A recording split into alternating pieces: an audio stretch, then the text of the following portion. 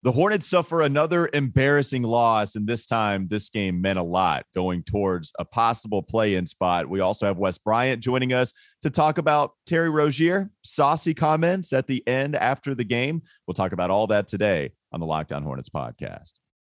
You are Locked On Hornets, part of the Locked On Podcast Network, your team every day. In a minute, cuz we live.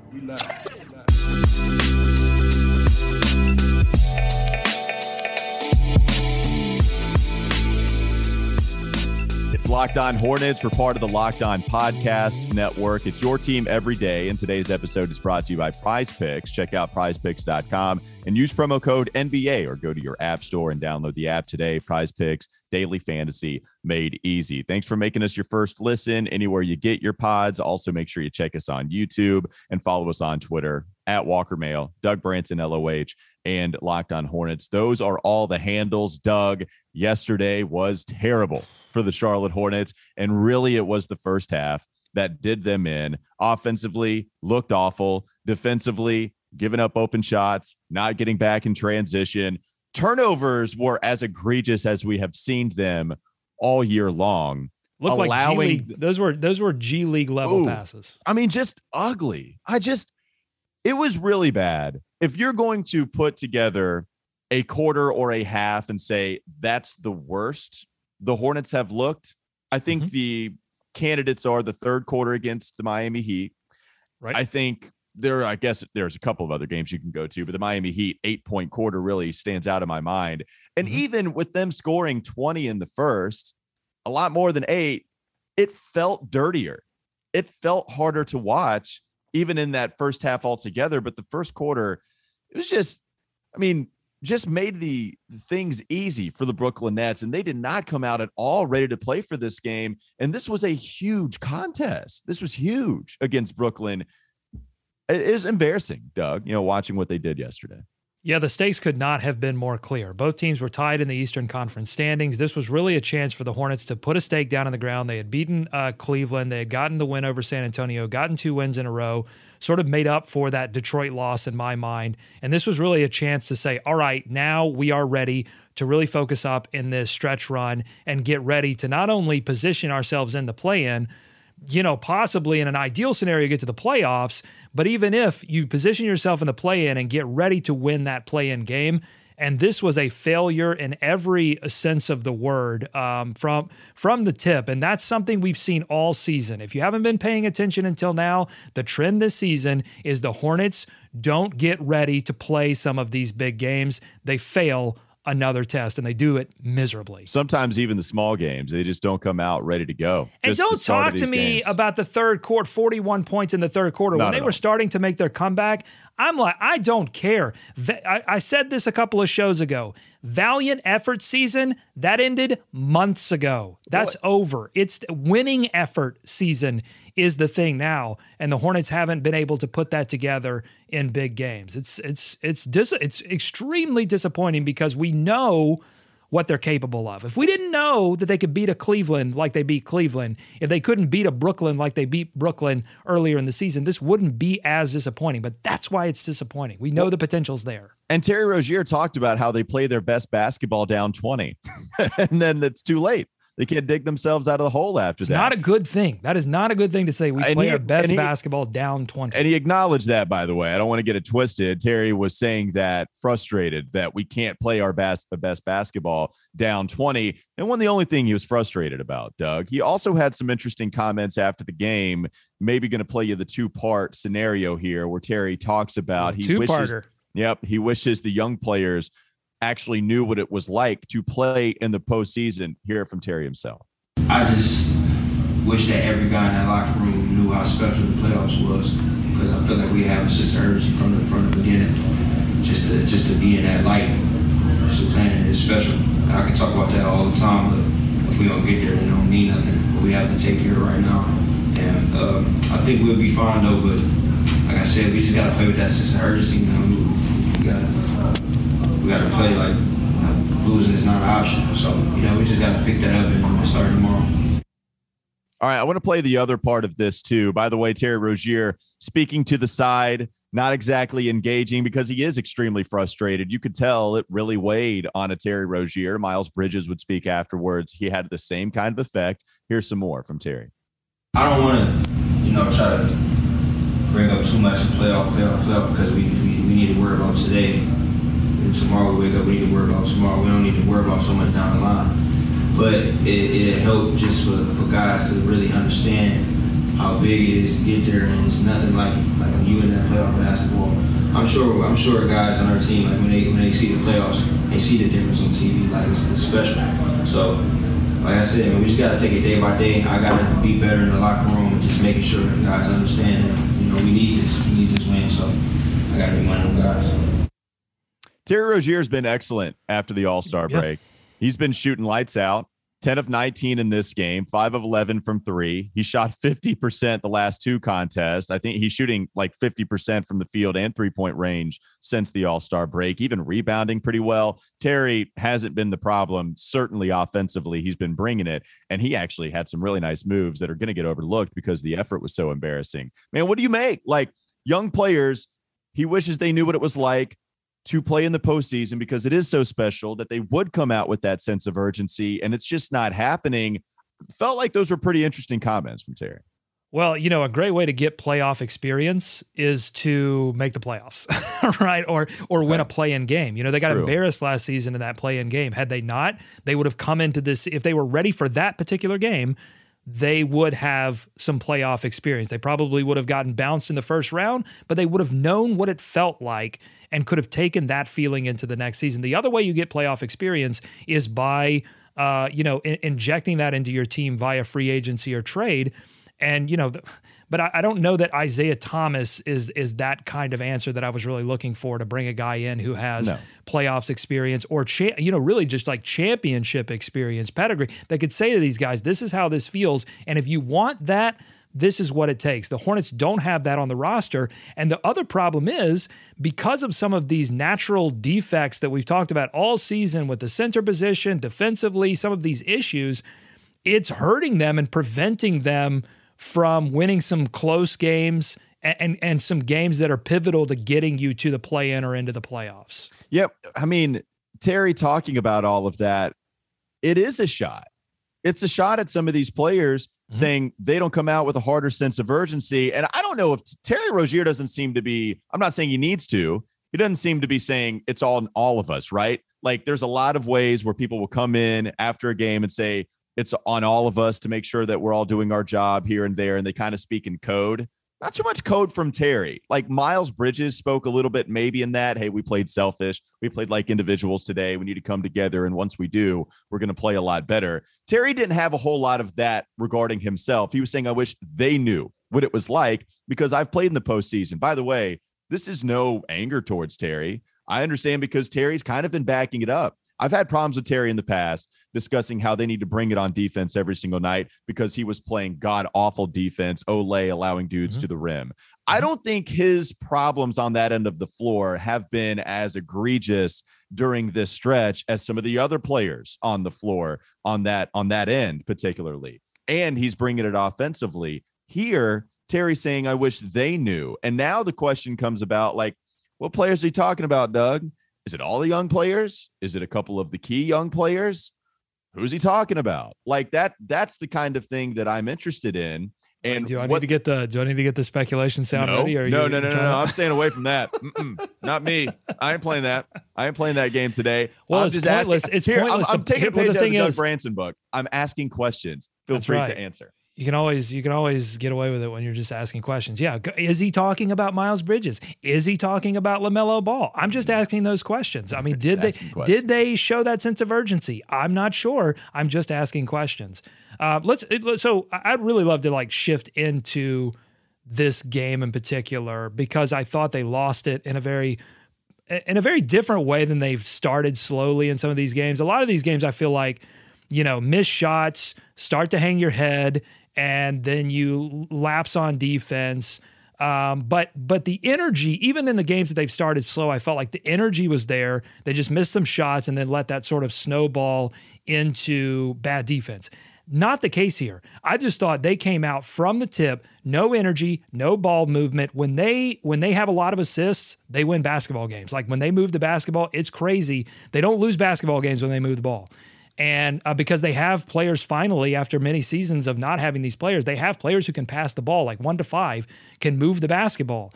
And they just chose not to do it. In one of the most important games of the season, they chose to play selfishly. Yeah, let's talk a little more about this game, how they lost it. I know you've been begging to fire off the takes on how they lost against Brooklyn and did so poorly, especially in the first half. So we'll get to that in just a moment. Also, Wes Bryant on the horizon, going to be with us in the last segment. All right, NBA fans, I know you're looking for a daily fantasy option for the NBA. You need to try the award-winning app Prize Picks. Prize Picks is daily fantasy made easy. I love this. I know you will too. You pick 2 to 5 players and over/under on their projections, and you can win up to 10 times on any entry, and it's just you versus the projected numbers. Entries can be made in 60 seconds or less. It's that easy. It's also safe, and it offers fast withdrawals using the award-winning app on both the App Store and Google Play. Again, for a limited time, Prize Picks has an exclusive no-brainer of an offer for all of our users. Users get $50 for free if a player in your first Prize Picks entry scores a single point, but you must use code NBA. That's right. This is an exclusive offer available to Locked On fans, and you can sign up today and use code NBA, $50 for free if a player in your first Prize Picks entry scores a single point. How do the Hornets lose this game? We'll take a little bit more of a deep dive coming up next. Locked On Hornets podcast. You are listening to the Locked On Hornets podcast. And Doug, don't you have an Eldon Campbell like stuffed animal type thing? Yes, I do. I got it at the last regular season home game that they had before they left for New Orleans. I love me some Eldon Campbell, but is that the guy? They were clearing everything out of the house because it was whatever they gave to the fans that night, they didn't have to take with them to New Orleans. Get more Hornets analysis on LockedOnHornets.com.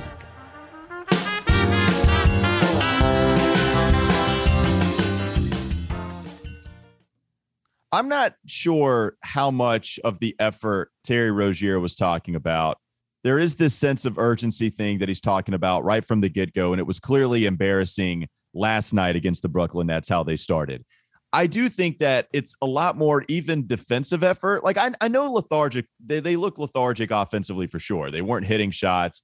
But if you look at a young player like LaMelo, who is 20 years old and only in his second year, a shortened year by other standards, other players, right? Because this was COVID. He's been playing in the pandemic. There are times like LaMelo running the pick and roll, hitting that floater. I thought he's running all around. I just think there are times where LaMelo is going off into a different space that he needs to be, certainly defensively. But offensively, the floater was working.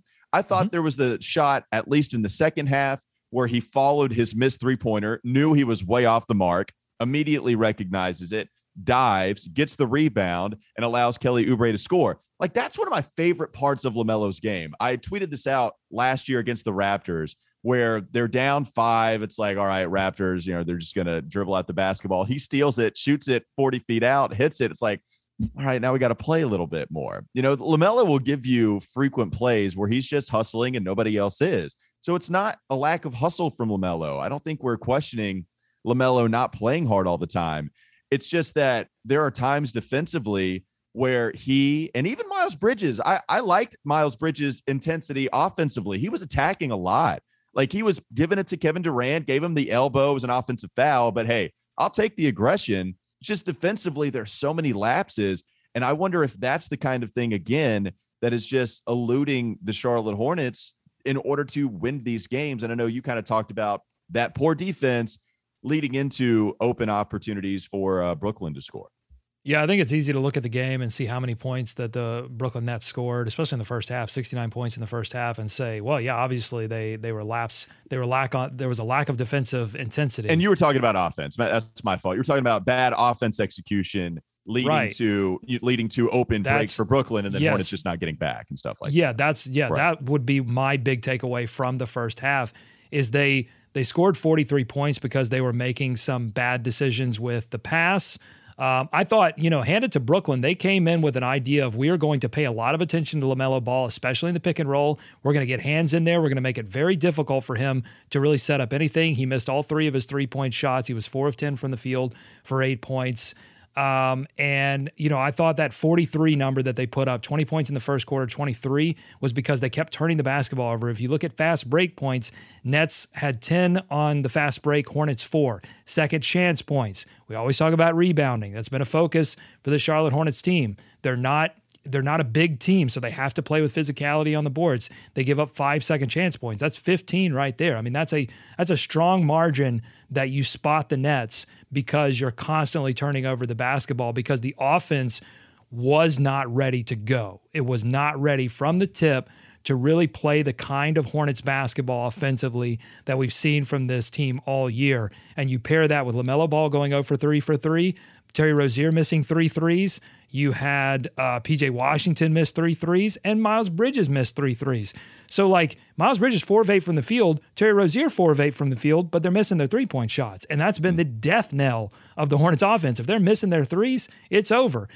So you have to look at that first half. You have to zoom into that first half because if you look at the entire game, because of that 41-point third quarter outlier, it kind of looks like they did okay offensively, but they didn't when it mattered. Well, they scored 43 points in the first half altogether. They scored 20 in the first quarter. You're not going to win against Kevin Durant. I mean, here's the thing, too. Kevin Durant scored 14 points. He was not special. I've seen we him play. Forgot about Kyrie. I know. We've seen. Didn't mention it at all. Yeah, I've seen Kevin Durant play live a few times and have been in awe watching him play. I wasn't last night. 14 points, 6 of 13. Didn't do anything crazy special. Hit a couple of shots that were pretty impressive. The bank fadeaway that he had driving to his left. That's called the luxury of playing with Kyrie Irving. I think I saw on Twitter somebody missed a parlay because it was like a 6-level parlay. I don't know how to bet, but it was like a 6-level parlay. And the first level was Kevin Durant over 25 points. And they hit everything else and missed it. And Kevin Durant retweeted and was like, I love making this kind of thing happen. I love the power that I have. Yeah. And of course, I think he's trolling there. He's not really serious. But I think when you're playing with Kyrie, and Kyrie's on the road, so he gets to play, maybe there is a little bit more deference to him on the road, and you get to take a little bit of a night off. He was special. Crazy. 19 shots to score 50 points. I think it's the second least amount of field goal attempts for somebody that's reached a 50-burger. He was tied for the second least amount of field goal attempts. Absolutely bonkers. And some of the shots he missed, by the way, there was the one at the end of the shot clock he had to force up. That almost went in too. And it was a really just high difficulty shot. What was, Kyrie Irving's performance was amazing. Yeah, a couple of things on that. So his true shooting percentage, I believe, was above 101%. Yeah. That's insane. It's almost like it's not comprehensible that could be a true shooting percentage number for a game. 2 things on the Kyrie bit. I thought the Hornets threw everything in the kitchen sink at try. I mean, they doubled him. They doubled Durant. The only thing I could see is PJ Washington got caught on an island with him multiple times. But hey, that last field goal that he made, PJ was in front of him the entire time. There's nothing else PJ can do. You got right, but you got to think Kyrie likes his odds. In that situation. That's absolutely true. But then he has to hit a ridiculously tough shot because PJ doesn't allow him to go by him, which has been a theme. PJ is just flat out guarding point guards on the reg right now and staying in front of them. It's impressive. Here's the thing. No, I'm not. PJ's got to give me more than 2 points. No, I'm with you. I'm not cutting it. I'm not cutting it, PJ. I'm saying that, if that happens multiple times, you think that favors Brooklyn's odds and you think that favors Kyrie's odds. My big takeaway from the Kyrie 50-point game is that's what a superstar looks like. Okay, that's the bar. And I think it's good for everyone that is witnessing the ascension of LaMelo Ball, and he is ascending, that it's good to see that level of stardom. Now, LaMelo and Kyrie are 2 different kinds of players. Kyrie is a pure, ultimate scoring machine. LaMelo is going to do a little bit of scoring and a little bit of passing, but the dominance, you're not going to stop me, that's the big takeaway. I have a question. And I think it's a question that a lot of people have. And I'm asking this from the perspective of a casual fan that checks in on the Charlotte Hornets because they're playing Kevin Durant, they're playing Kyrie Irving. It's getting down to the, play-in stakes, playoff stakes. They check in on the team. They look at the box score, even though it was a blowout, and they say, all right, 30 points for Terry, 30 points for Miles, 24 for LaMelo, had a lot of assists. Seems like a pretty good game. And then you look at the minutes, and he got the fourth most minutes on the team, almost under 30 minutes for the game, I believe, he finished a little bit above 30. So I'm going to ask this from the perspective. I'm going to ask you, Walker. I'm going to put you on the hot spot here. Thank you the hot for that. seat. I appreciate that.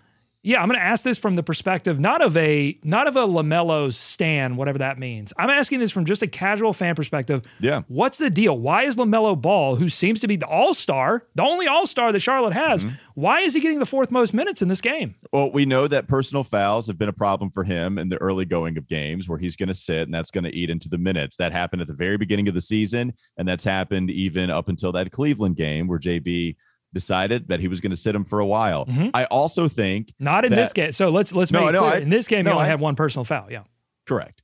So only one personal foul. I also think that LaMelo Ball is making some mistakes and JB just wants to take him out. Like there were some really awful turnovers from LaMelo in this one. There was two right back to back that almost happened. Maybe it did happen where he tries the full court pass.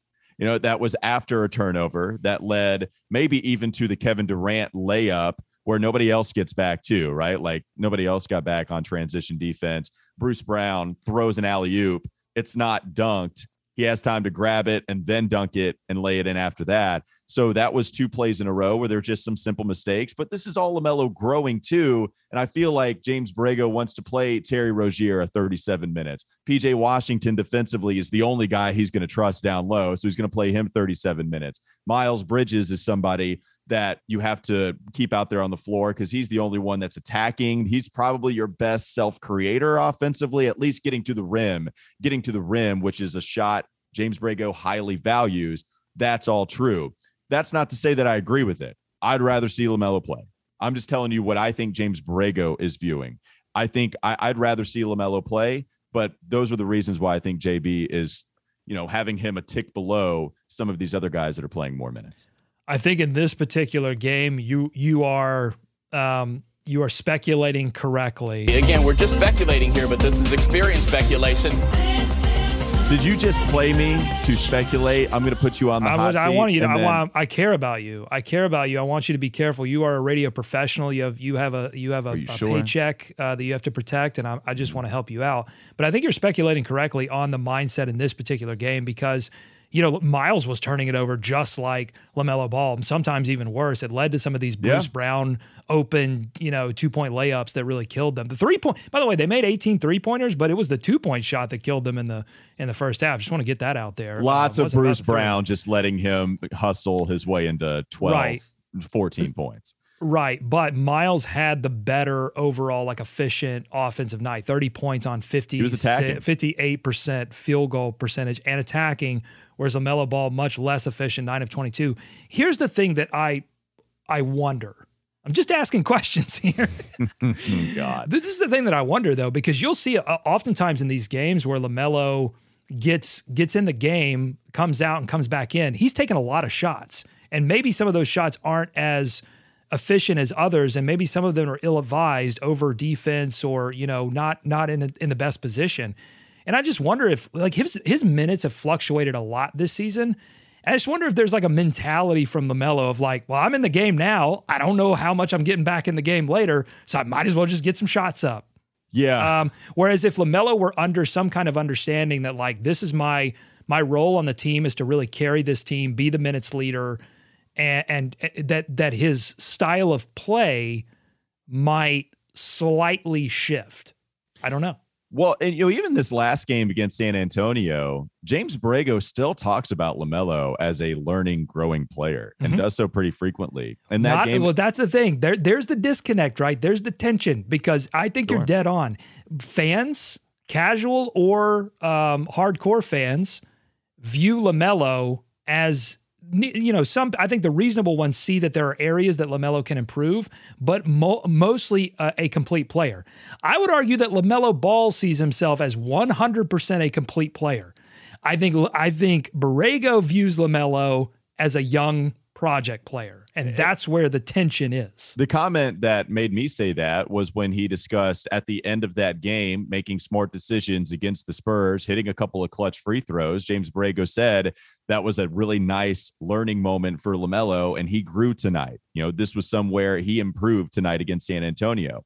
That's not your veteran that you're talking about. That's not hey, this is what he does. We're so like he's spoken about LaMelo in that regard. I don't want to get it too twisted, right? He's talked about how LaMelo is special, how this is something you can't teach, his ability to read the basketball court, that you don't find that in players. He gives him credit in that regard a lot, but he also talks about him like a young growing player. And I think that's why his minutes aren't as high as some of the other players that you might see, like a PJ who,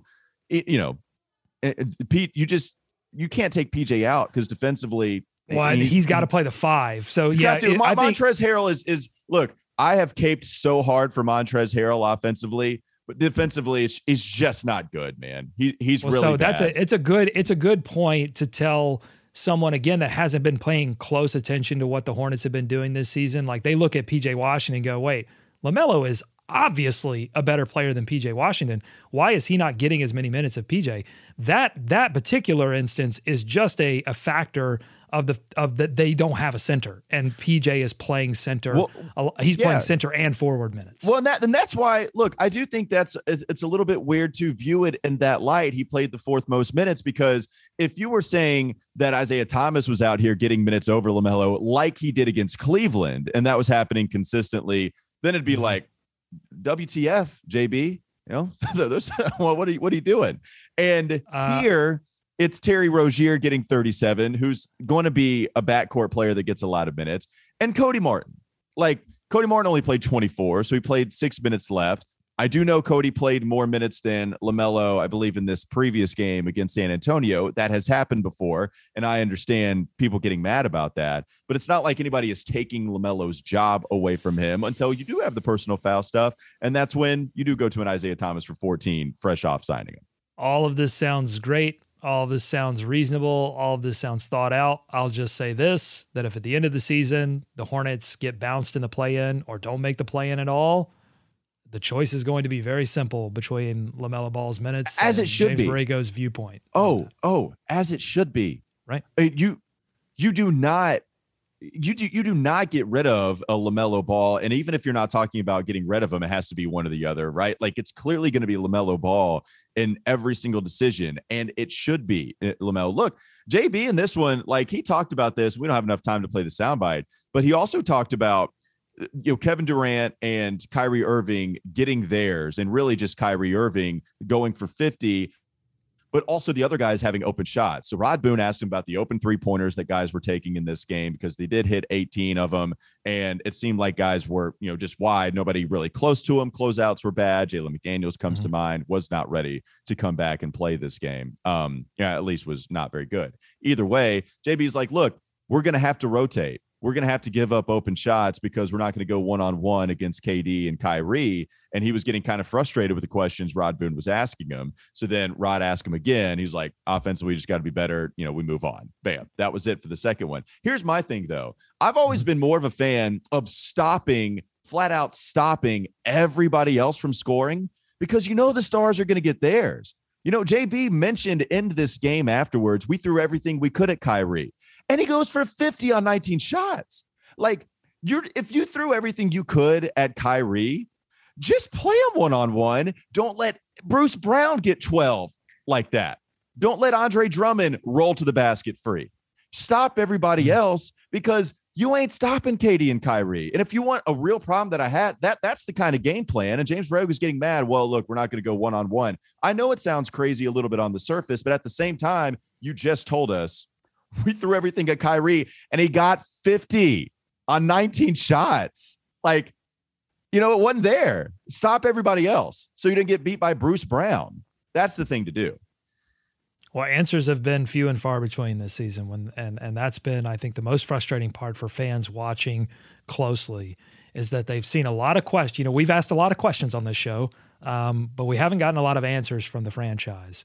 And I think at the end of the day, it's all going to be results based. And if they fail to make to get through the play-in and make the playoffs, I think some serious questions need to be answered about personnel and about staffing. Yeah. All right. This is a long podcast. We appreciate you sticking with us. We've got Big Wes game. Bryant coming up. Got heated. It is. We got Wes Bryant Hope coming we up. answered some questions and asked some questions. Oh, we definitely asked some questions. We will do that. I don't know how many answers we're going to give you, but we are always going to ask some questions. Doug is leaving us that it's going to be Wes Bryant coming up next. Now, before we talk about Built Bar, because it's the time of year where a lot of people give up on the New Year's resolutions. Don't do that. Instead, go to Built.com and get you a box of Built Bars. It doesn't matter what flavor, because they're all so good. You can get the limited time flavors. You can get the staples. You can get the puffs that are so light. They're marshmallowy. And what's great is that they're covered in 100% chocolate, but they're also high in protein, high in fiber, low in calories, and low in sugar. So good. Built.com. Use promo code LOCKED15 to get 15% off your order. Use promo code LOCKED15 for 15% off at Built.com. Wes Bryant coming up next on the Locked On Hornets podcast. This is Locked On Hornets. You give them the pink to let them know you have a little bit of a softer side, but you give them the black to let them know it's still real out here. Don't run up on me, okay? I just got to let you know it's still real. It's time for more of the Locked On Hornets podcast.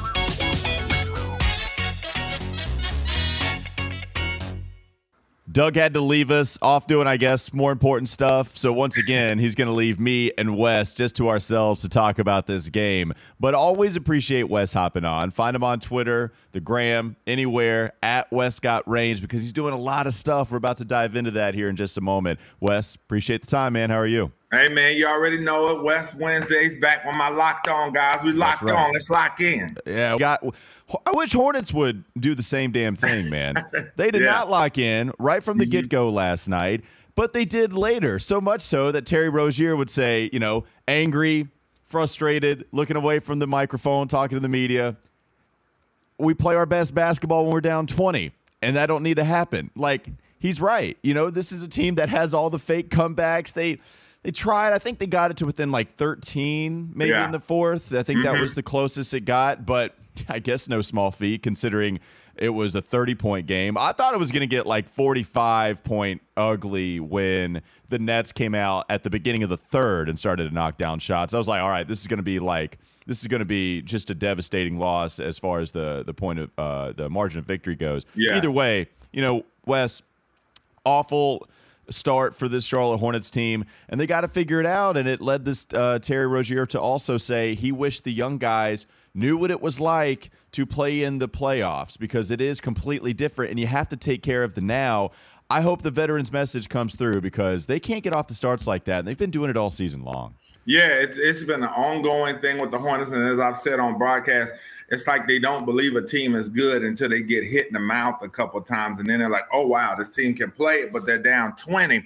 And so it's just mind-boggling to think about what pro athletes, how you think, do you not know, like you see things that go wrong that cause you to lose multiple times, and you just don't say to yourself, okay, we need to fix this. We're going to make sure we do this. But with this Hornets team, it's been the same story over and over again. And this was a Nets game. I said it post-game. I said this was not a loss that we should have taken. This was a bad loss because, as you said, the margin of victory, this was not a Nets team that was coming in, the number one team in the league, crushing everybody like people thought, and the finals favorite. This was a Nets team that came in here struggling big time. They were 2-2, I believe in their last four road games, if I'm not mistaken, or something along those lines. Well, they were like, I think 3-17 in their last 20 games. Like, if you just want to talk about them not playing well, you really don't need a recent stretch. You can just go to a stretch that's been taking place for a while now. Yeah, and this was a team that I thought that in the second half that the Hornets may just be able to make a run because the Nets was so bad on defense. The Hornets was such a good second half team. And so the Nets were in the bottom tier of the league as far as defensive rating coming into this ball game, and so that they played in the last month. And so it was just mind-boggling to come out in the margin of victory. Like I said, Kyrie Irving comes out and does what he does. And, there's no I guess there's no fault in that, giving up 50 to a guy like Kyrie. He's hard to deal with, especially on the night when KD only gets 14. But then when you talk about, giving up 20 and 14 to Andre Drummond and some of the role players that made key plays at key times that just really hurt the Hornets. And it was like every time they would make a comeback, there was a missed assignment on defense here, a turnover there, bad shot there that just kind of took them right back to square one. And so hopefully tonight, I always like if a pro team, they get embarrassed the night before, I always kind of like them coming into a game. So hopefully they look at last night. But there's a sense of urgency that needs to be there for this team because every night your positioning could switch as far as in the standings. But if you lose, you're going on a losing streak and lose 3-4 in a row, you could certainly be on the outside looking in. Absolutely. Wes, what do you take to mean of that Terry Rozier message? Do you view it as any kind of shot, any welcomed shot, like to the younger players on this squad? Like, what do you make of the things that Terry Rozier said after the game, saying, I just wish these guys knew what it was like to play in the playoffs. I wish they knew that they knew they have to take care of it now in order to play some postseason basketball. Yeah, I think it's very much what needed to be heard in that locker room. This is a veteran guy that's seen a lot in this league. And so I think he gets kind of frustrated because he's coming out from the jump, attacking it, and coming out with a sense of urgency that's needed. And even JB has talked about how this team during this season, if certain guys, or the team as a whole miss their first couple shots and not shooting that great early in the game, it tends to carry over into their defense. And guys, it's just unbelievable. You play a 48-minute game and, guys miss a couple shots early and they're not paying attention, going in the tank on defense, giving up easy shots, not rotating how they need to look. And then when you talk about a team that plays with the pace that the Hornets do, guys come down, they start pressing, firing up bad shots early on in the shot clock, and then the other team gets on a run, and then it's 8, and then the next thing you look up is 14, and it's 20, and then it's 26, and then the game is just out of reach. And so I think for Terry, I think it needed to be said. I hope even more was said than that by the team amongst themselves. And I hope that guys are getting the message before it's too late. Yeah, and Miles even kind of alluded to it afterwards that they played like individuals and not as a team early on. Yes. And then they started to gel at the end of it and how they can't do that. Yeah, a couple of interesting comments, more so than usual from the players. I don't want to run around going crazy dramatic, but interesting comments from the players. You're a really busy man. You're always a busy man, but you're flying tomorrow to Brooklyn to go to the ACC tournament. I want to talk about that just a little bit. I imagine we've got some college basketball fans listening. How excited are you to go to the ACC tournament? And wait, are you more excited to go to Brooklyn rather than Greensboro, or are you one that likes it to be traditional and stay here in North Carolina? All right. So to answer that last question, man, I am an ACC kid. I grew up in school here, teaching, putting it on at the end of the day for you, so you can check it out, all that good stuff, man. So I am a traditional Greensboro guy. I will say that. To me, the ACC belongs in North Carolina. I'll take Greensboro or Charlotte. Same. I'll do either one, yeah. Yeah, but Brooklyn is cool for the travel aspect, me getting to get out of town, go to a city I've never been to, hung out in like that, go to an arena like the Barclays Center. So I'll enjoy it for that aspect. But just as far as just the kid in me, the ACC nostalgia, I love Charlotte and Greensboro for the tournament. So many great moments there. What was the first thing you asked? How excited? What are some things you're looking forward to? Oh, man, I'm super excited because, for one, when I tell you the journey I have been on to get to the ACC tournament. So let me tell you. So when I became the host of the ACC Digital Network, the 1 year, man, not to throw anybody under the bus, but the 1 year, they left your boy back in Charlotte to cut highlights and hire somebody else to do the job I was supposed to be doing the last time they were in Brooklyn, actually. So I was pretty annoyed by that. Sure. Then when I finally do get to go, because like I said, I've been through it all. I've done the highlights, had those crazy nights where I'm cutting 8-9 videos off of one tournament game, just grinding the blue collar work. That's stuff people don't see. So then once I finally get there and doing my work, man, I get 2 good days of work. I'm interviewing people post game, doing my thing. pandemic hit, man. That's a day I will never, ever forget, man. And it was just crazy. And I said, man, I can't win for losing at the ACC tournament, man. I said, every time something comes up, I can't complete it. So that's the main thing I'm excited about, even though I'm going to miss 2 days of action because of the Hornets. But I'm so glad to be able to get up there. And plus, when I get there, look, it's like Barkley and them say, all the bad teams are gone. By the time I get I was there, about to say, like, you get the meat of the good teams. Yeah, all the bad teams are gone. Now, and that was the reverse because the last tournament before the pandemic hit that we attended, I got, the Tuesday, Wednesday games, and then Thursday, everything got canceled when the big dogs were coming. So now I'm coming, and the big dogs be playing. So, man, I'm super excited. My Wake Forest Demon Deacons look to be a contender at 2:30 today. I'm a little nervous because the ACC tournament, we don't normally fare well in it. I said, man, if they lose before I get there, I'm going to be hot. Yeah. So, so I'm excited, man, because you look at how the league has looked this year. Carolina coming on, putting on the performance they did, beating Duke in that last game. We'll see if they carry that momentum, man. We'll see if Duke can bounce back from that disappointment and get back to playing like a top 5 team. The Miami Hurricanes are a dangerous team, and Notre Dame as well. So the top 5 teams in the league are pretty good. Then you also have Virginia Tech, who's been white hot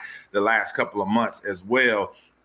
So it's going to be an interesting tournament, man, to see who ends up in that Final Four, because it could be a mixture of anything. From what we've seen the last couple of weeks, man, teams could be getting picked off, and it could be, completely different Final Four. But mainly for my Deeks, I'm hoping we get up in that Final Four. For sure. I'm pulling for Steve Forbes, too. Shout out to him. Coach of the year. Really, really cool. Player of the year, Londis Williams. Awesome player. Lots and lots of pressure on a few of these ACC teams. Like, a lot of them are kind of maybe not right on the bubble, but, like, you look at their net ranking, you look at their quad 1 wins, like some pressure. So some much-needed wins for some of those programs. All right. I know, again, you're a busy guy. One more question before we get you out of here. You were at an event where it was star-studded, and this is one of my favorite Wes Bryants, is when you are at a place where the celebrities are popping, because you will get pictures with those guys. You will put out some fantastic celebrities that you maybe forget about. You're like, I remember that guy. That's awesome. And there's Wes cheesing right next to him.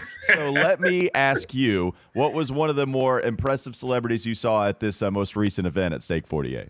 I mean, I pull up to the event, man. I'm seeing just, I don't know if somebody was sponsoring or what, but I'm seeing Bentleys that are just glistening as if they had just finished being washed and all this stuff, man. So I'm like, man. So, I go in there and I meet the GM from Valley Sports because we are his guests. And so, man, just talking to him. And so Dale Curry had kind of said a couple of days prior that Bruce Smith was coming, because they were boys from Virginia Tech. So when he said Bruce Smith, I said, this going to be that kind of? I was like, okay, all right. So I'm talking to him, and then Alonzo Mourning's like peeking his head around the corner. And I'm not saying, and then he comes in the room. I'm talking to him. Listen, I told people Adrian Peterson's handshake is the stuff of legend. But I said it can't be more than Alonzo Mourning. You all right? How's your hand? Is it okay? If you don't come correct with Zoe, your hand might get crushed. Okay. That seems like such a Zoe move, man. Like, I'm not surprised at all. And I feel like the worst part is he's not even trying to do it. It's just naturally him just.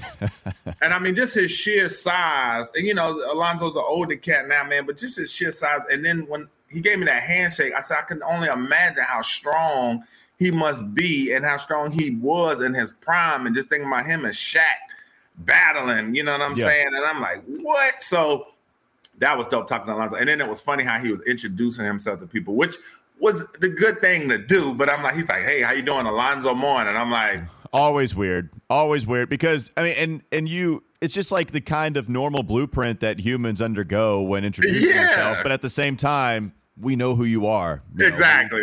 I know you are, man. So pretty easily. So then Bruce Smith comes walking in the room. So I asked Bruce Smith for the pass set, man. I said, Bruce, let me get a pass set on you. What you think? You know what I'm Did you really? And I'm like, I said, Bruce, I said, Bruce, let me get a pass set. I said, I told somebody I'd have to trash talk you enough. You might give me a pass set, man, so I can see how I stack up. So did he beat you? Did you hand fight a little bit? No, he didn't get a hand fight. Man, a cat that's got 200 sacks He's laughing off a challenge like that, man. Yeah, he beat the best. Probably. I don't want to. Yeah, say so it. I got respect cool, man. for it. Yeah, I'm just sitting there standing in between these two while they talking to each other, and I'm like, yo, I'm legit like standing here between Bruce Smith and Alonzo Moore, and like talking. You know what I'm saying? Like, and that's then a good random duo. That's a good random duo. What? And then Fred gets up and he makes an announcement, explains what everything is and stuff like that. And then Fred Whitfield, right? Yeah. So yes, Fred Whitfield. He gets up there and Hornets. announces all stuff. It's a great organization, great cause that they're doing. And he announces the people that this. So when he said my boy Mac Brown was in the building, I had to go holler at Mac. Sure. And then he said Roy was in the building. I had to go holler at Roy. And then Bubba Wallace, I want to holler at him. Marty Smith was in there too. I was going to go say something to him, but I didn't get a chance to. Muggsy was in there. Him and Dale were in there yucking it up together. So, man, it was a lot of fun. But, man, let me tell you, okay, I've gotten to a point where every now and again, I can go eat at a little, steakhouse. It might cost a little change. Every now and again, okay? Yeah. For some people, they eat at these places like weekly, okay? But a lot of times I come away underwhelmed. I'm a very blue-collar guy, especially when it comes to food. You know what I'm saying? I go eat at these places, and a lot of times I'm like, man, I could get just as good a meal at Outback for a fraction of this. You know what I'm saying? Outback's good. Mm-hmm. Yeah, Outback's great. And you go there for $60 and eat like a king, and it's good food. And then you go to some of these other places, and you're like, okay, you charging me $200. I'm like, this meal was good, but it's like it didn't blow me away. But I say all that to say, man, Steak 48, in my opinion, is the best of the higher. I've been, I don't want to name drop the places because I don't underwhelmed. Hey, look, we might try to make money off of them at some point. So that's what I'm saying. So, but Steak 48 was unbelievable, man. That cream corn they had, I think they call it creme brulee cream corn they had. That atmosphere, Steak 48 is great. Like it's a really, really crazy place. I've been there once. I went there for a Greg Olson event, and that was cool to go because he was raising money for the Hearts. Yeah, man, it was really good, man. That dessert we had. The steak, I mean, man. So it was a lot of fun, man. So it was just crazy, man. I was just really humbled by it all.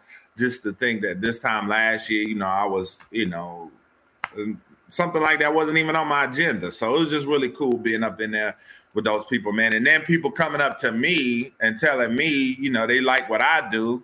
Absolutely. And, they a fan of what I do. That was even cooler too, man. So it's just real humbling, man. It was a great time. Steak 48 was great. Fred Whitfield, all them, man, they were great, man. Well, we appreciate what you do right here on the Locked On Hornets podcast. Yep. Follow him on Twitter at Westcott Reigns. Dude is putting out a ton of stuff. Not only is he providing coverage on the Charlotte Hornets, but he's about to go up to Brooklyn and cover the ACC the tournament. Brooklyn shots are coming, the videos. For sure.